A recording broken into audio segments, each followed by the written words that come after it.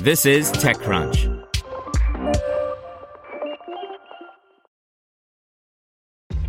This episode is brought to you by ShipStation.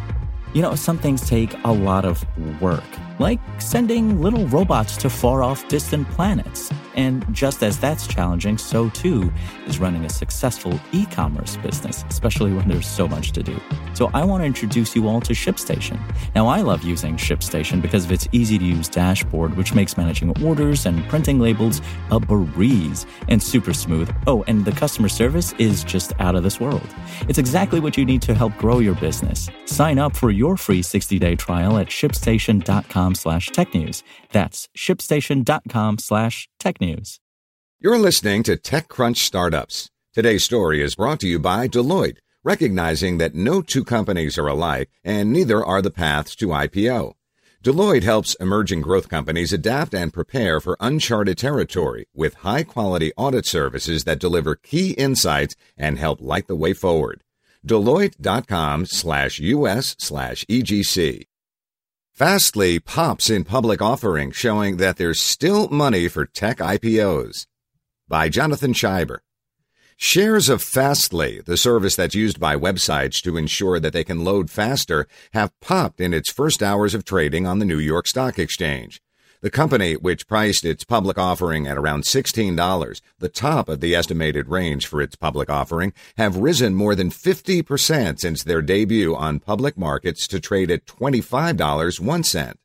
It's a sharp contrast to the public offering last week from Uber, which is only just now scratching back to its initial offering price after a week of trading underwater, and an indicator that there's still some open space in the IPO window for companies to raise money on public markets despite ongoing uncertainties stemming from the trade war with China. Compared with other recent public offerings, Fastly's balance sheet looks pretty okay. Its losses are narrowing, both on an absolute and per-share basis according to its public filing, but the company is paying more for its revenue.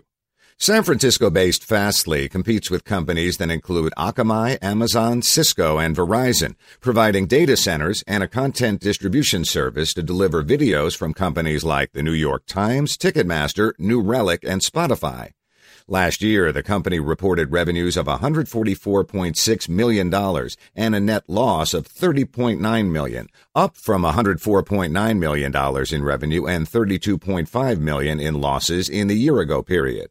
Revenue was up more than 38% and losses narrowed by 5% over the course of the year.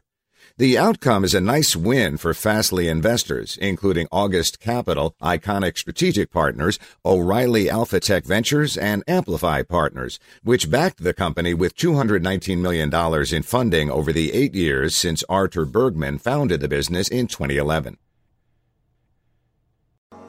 To hear everything you need to know about the week's top stories in tech from the people who wrote them, check out the TechCrunch podcast, hosted by me, TechCrunch managing editor Daryl Etherington. Each week we go in-depth on 2 or 3 of the week's top stories from in and around the startup ecosystem, and I'll be joined by the TechCrunch experts who covered them. They tell us why the news is so important and what they think matters most to you, our listeners, whether you're just interested in tech or that's where you make your living. New episodes drop every Saturday morning, so be sure to subscribe to the TechCrunch podcast wherever you listen to podcasts.